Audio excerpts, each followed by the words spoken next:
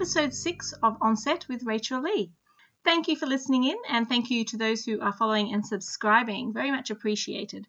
But first, for today's episode, I'd like to apologise for the quality of the sound. I recently attended a couple of workshops with a couple of directors from the popular Australian soapy Neighbours.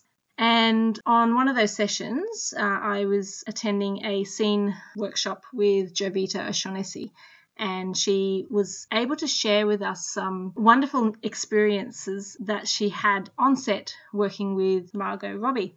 So it was a very last-minute decision to record it, with her permission, of course, and I'd love to share that with you. So I hope you enjoy.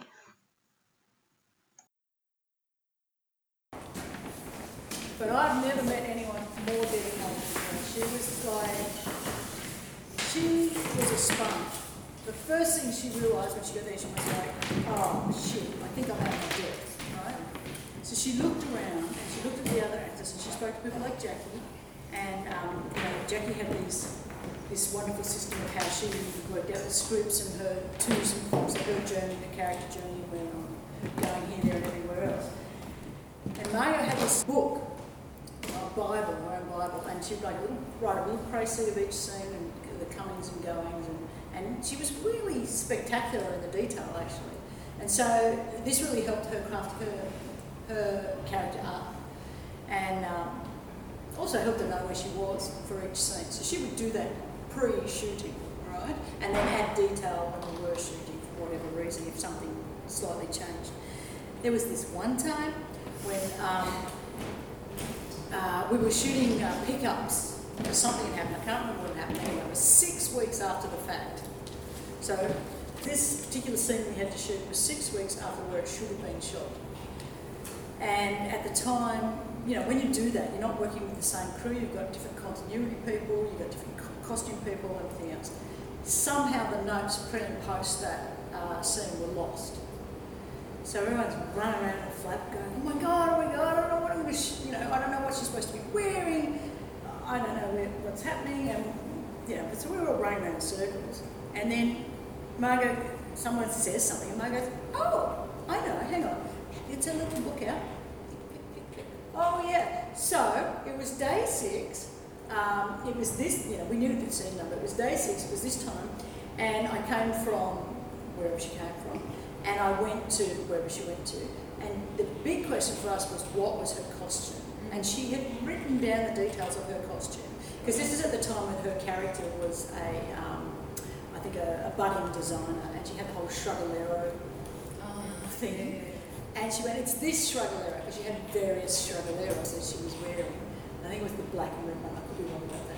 And she was like, oh no, so it's this Shruggalero. And we're like, oh my God, you saved us, you completely saved us. And she was so dedicated to her craft that she not only just did stuff like that, so she knew where she was going, but she just was, really did everything she could to learn as much as she could from everyone and everything at that time. So for the time that she was in Neighbours, I think it was 3 years, it could have been 2.5, I'm not sure. She went from being fairly raw to absolutely spectacular. And I would say to her things like, because her character was so ditzy and spoke very fast, and you see the Xanthe character is very much a model on what Margot created, and the writers between them. But you can't write things for somebody that can't do it. So as we saw more and more her quirky personality, and she is a very funny human being, they wrote more and more for her, and she was just spectacular by the end. Like I said, I would say things like, and her nickname was Maggot, and I'd go, Maggot, I just need that to be more Donna.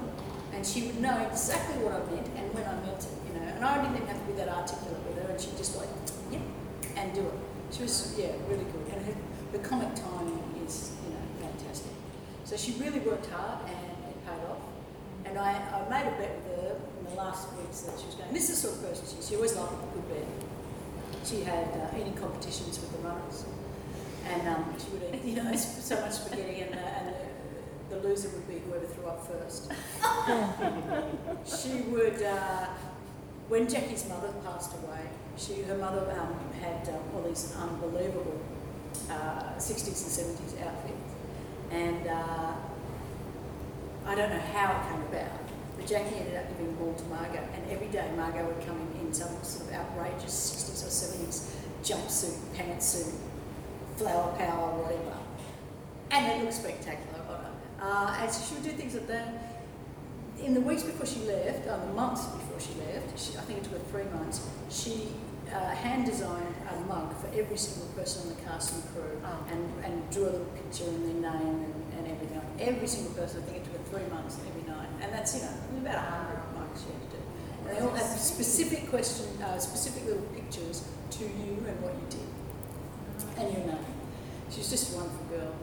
And I had a bet with her. She said, I said, it'll take you, I said, they'll pick you up straight away anyways. I said, it'll take you 2 months.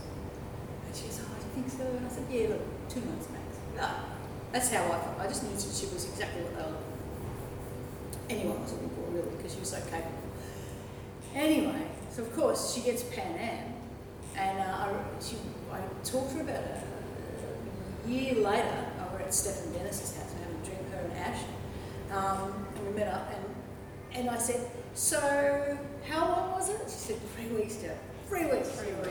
And that's it, But she make no mistake, she doesn't trade on her look. She's very smart.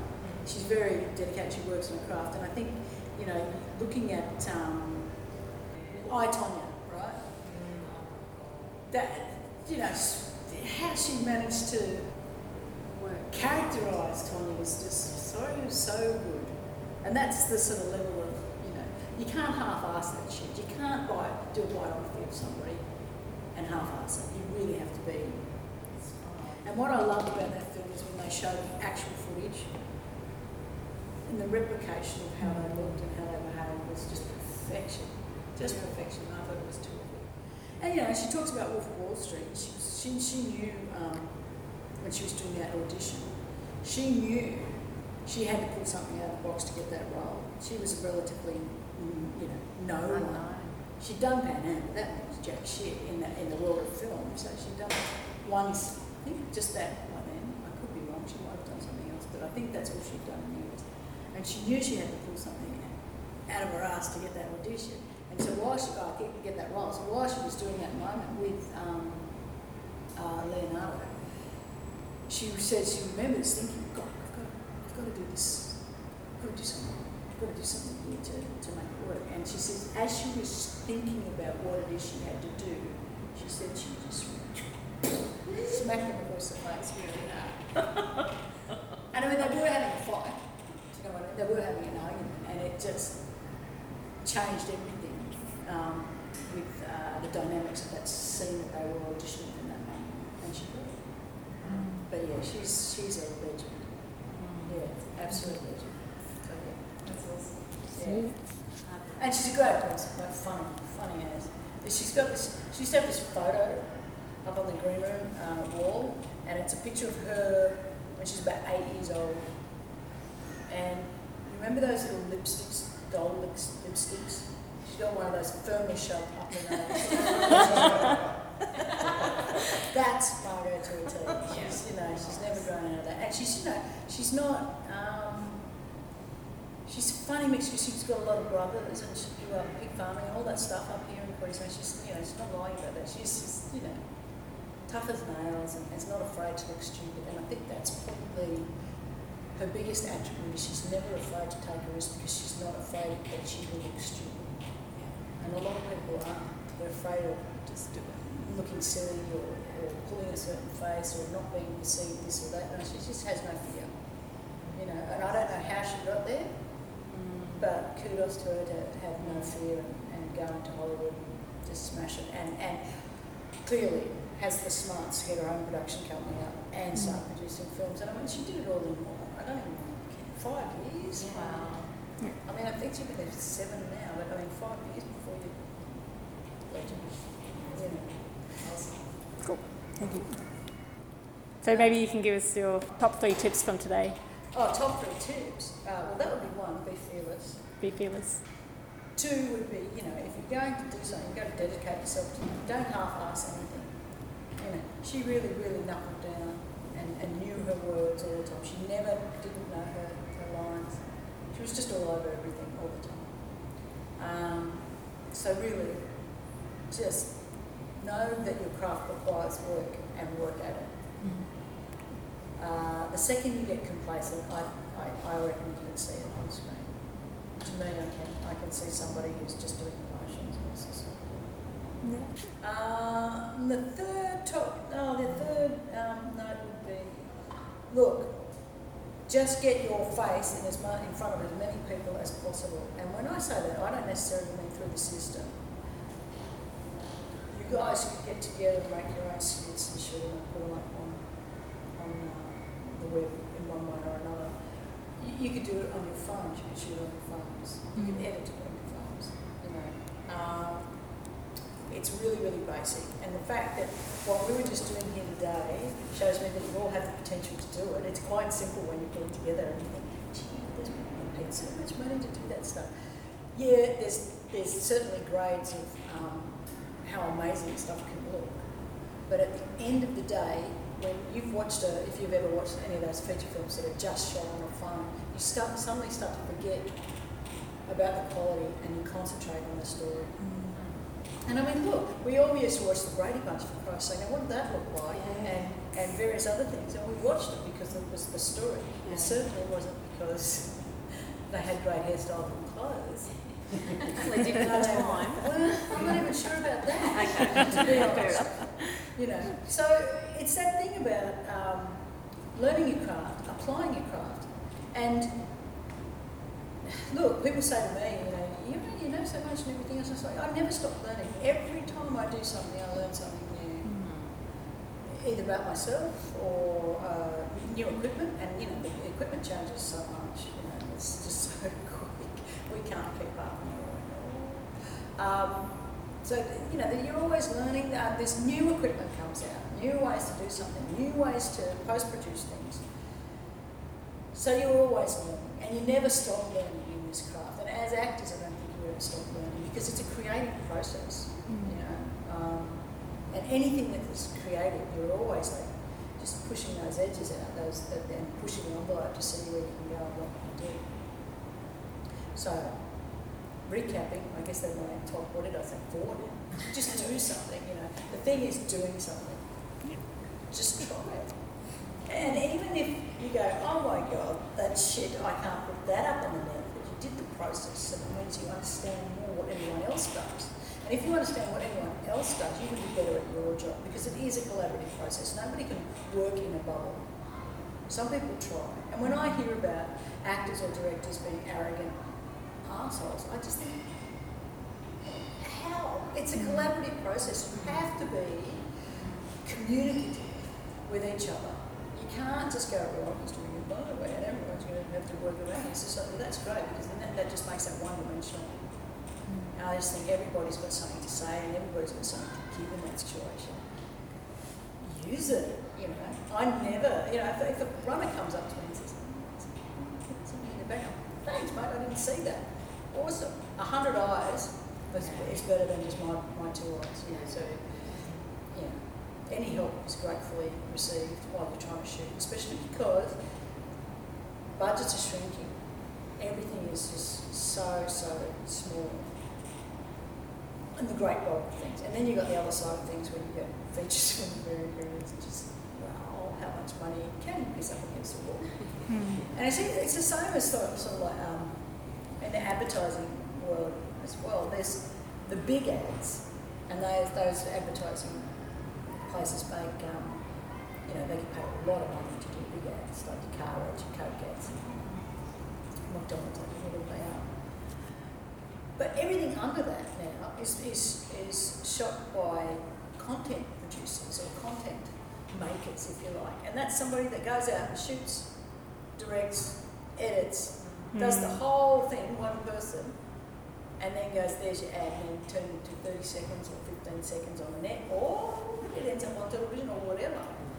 And there's that whole level of where they don't spend money. So there's just this, where there used to be stuff in the middle, now it's here or it's here, and there's not a lot in between, you know, and it's really hard to find those gigs now that are in between. And when I say those gigs, they're gigs like the 1 hour television shows. So, you know, you've got your fast turnaround television. Then you might have a few shows like Playing for Keeps, 800 Words, those kind of shows that kind of try to occupy that middle section. And then you've got your high end that's starting to come into this country, you know, the Kettering incident, Tidelands, that sort of stuff.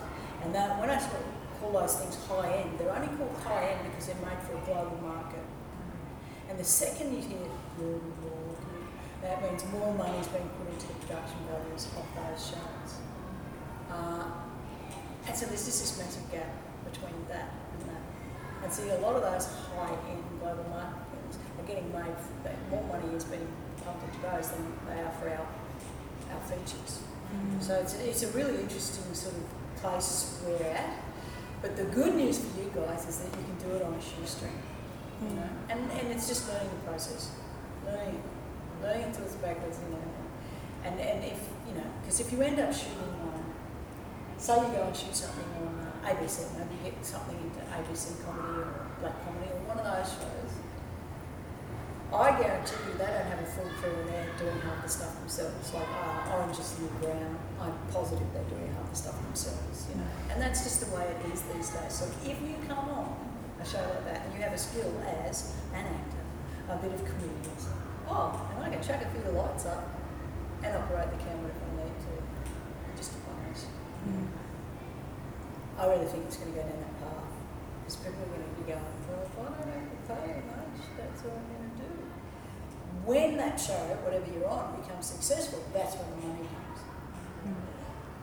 But yeah, just have a crack. Can't hurt you.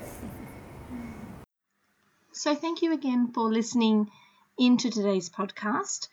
I do apologise once again for the poor quality of that audio. As I said, it was a last-minute decision and I was a little bit further away from her than I should have been. So I do apologise, but I hope you were able to get something out of that and I hope you enjoyed it.